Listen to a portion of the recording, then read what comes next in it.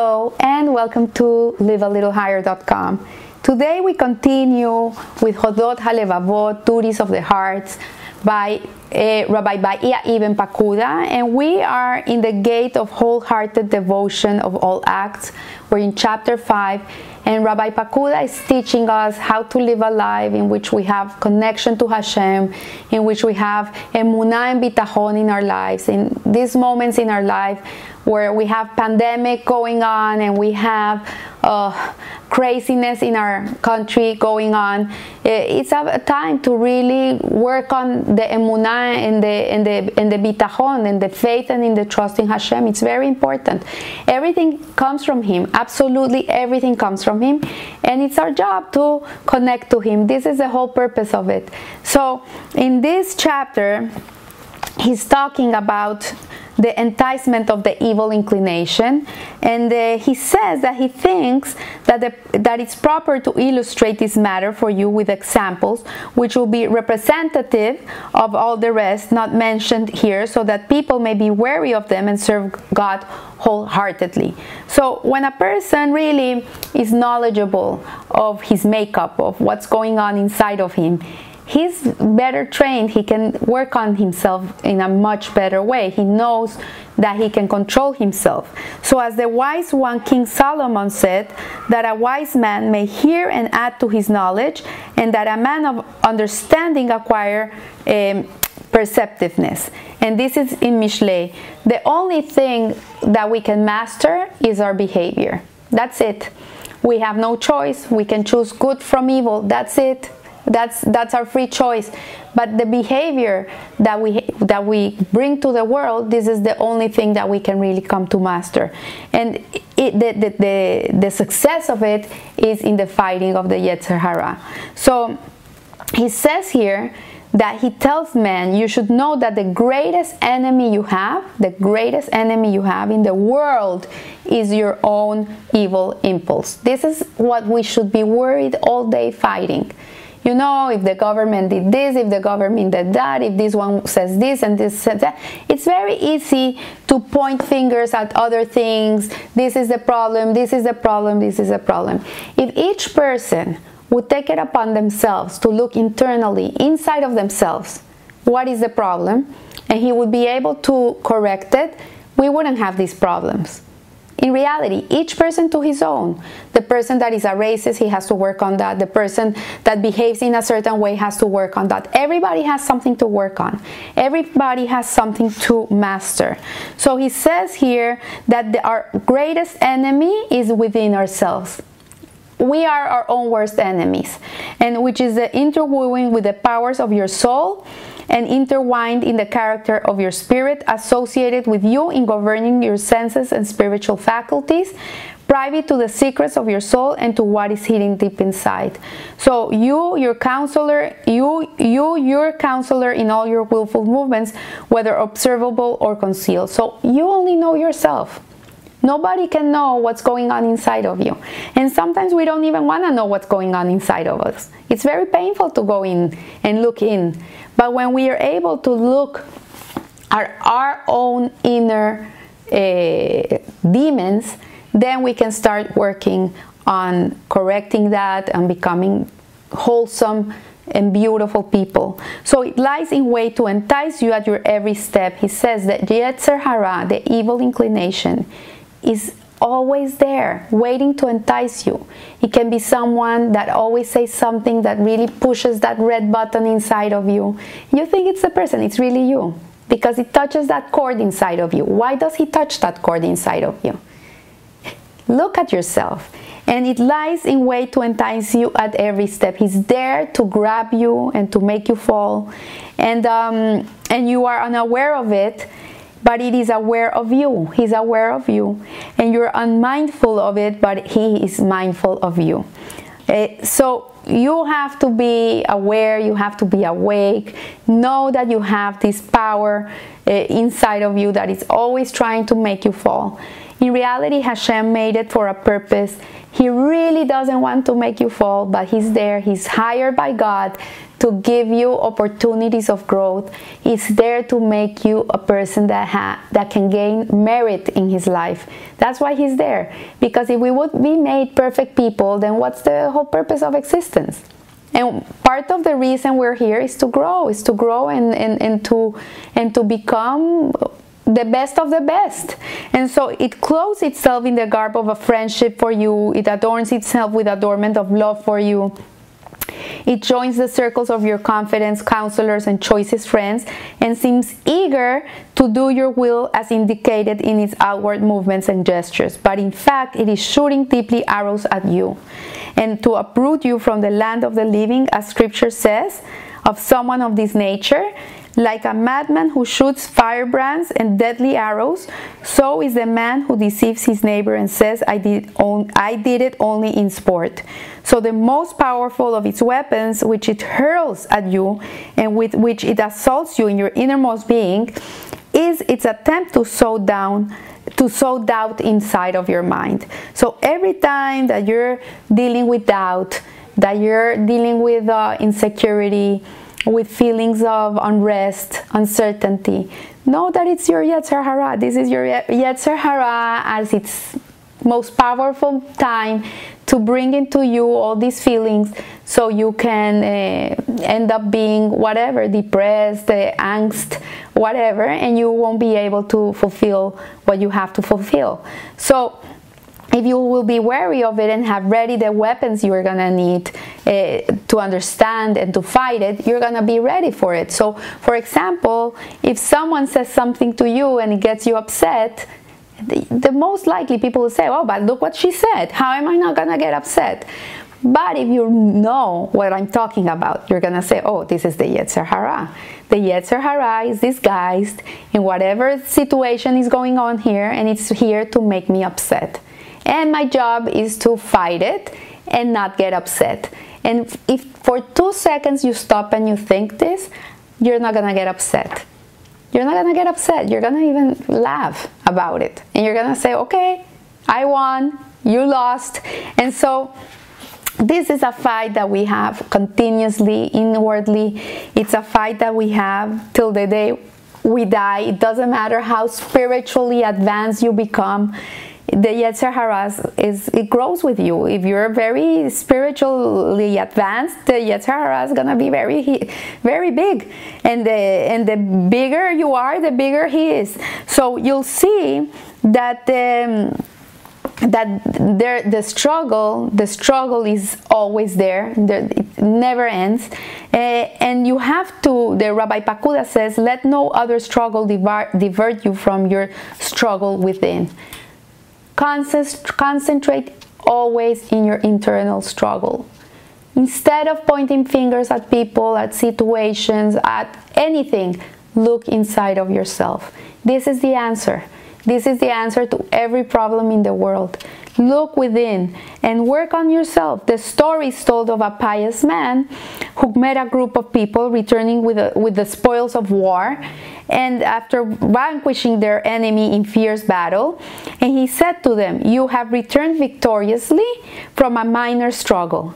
Now prepare yourself for the major struggle." And what is the major struggle? They asked him. The struggle with the evil inclination and its armies, he said to them. And it is an amazing thing, my brother.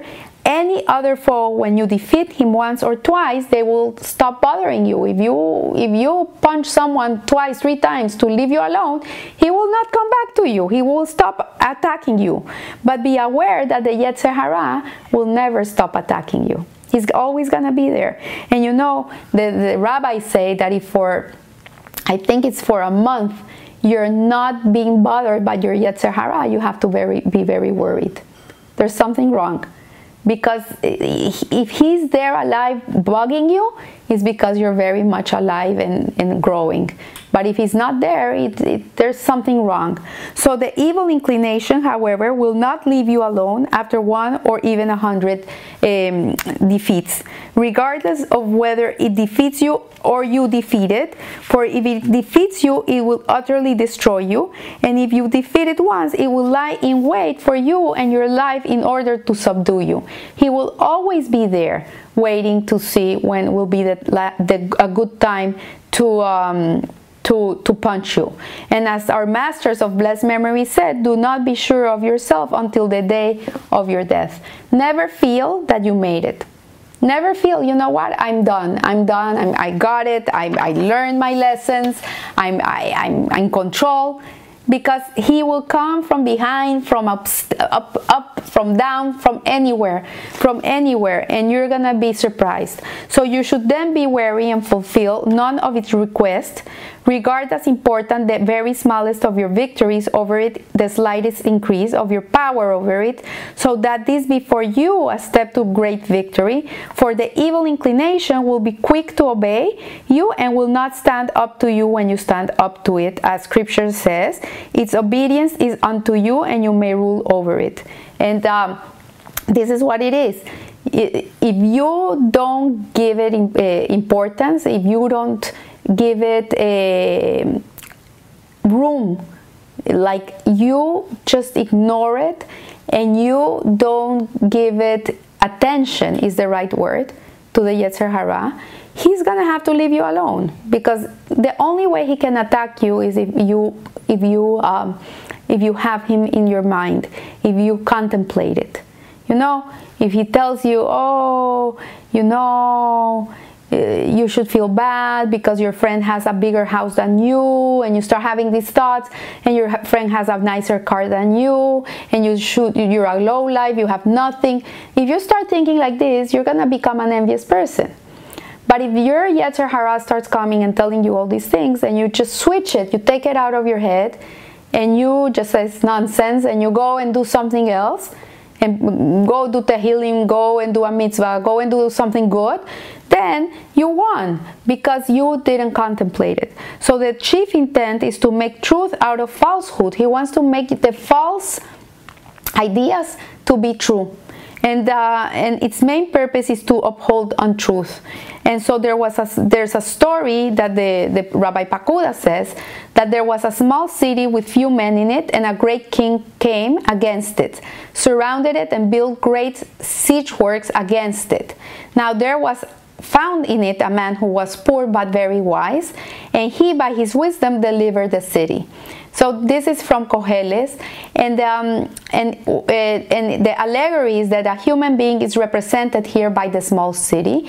The small city is a person, which is a microcosm, and his bodily limbs and faculties of soul are depicted by a few men, and they appear to be few in light of the large ambitions of a man's heart, his constant desire in this world, and his inability and failure to achieve them.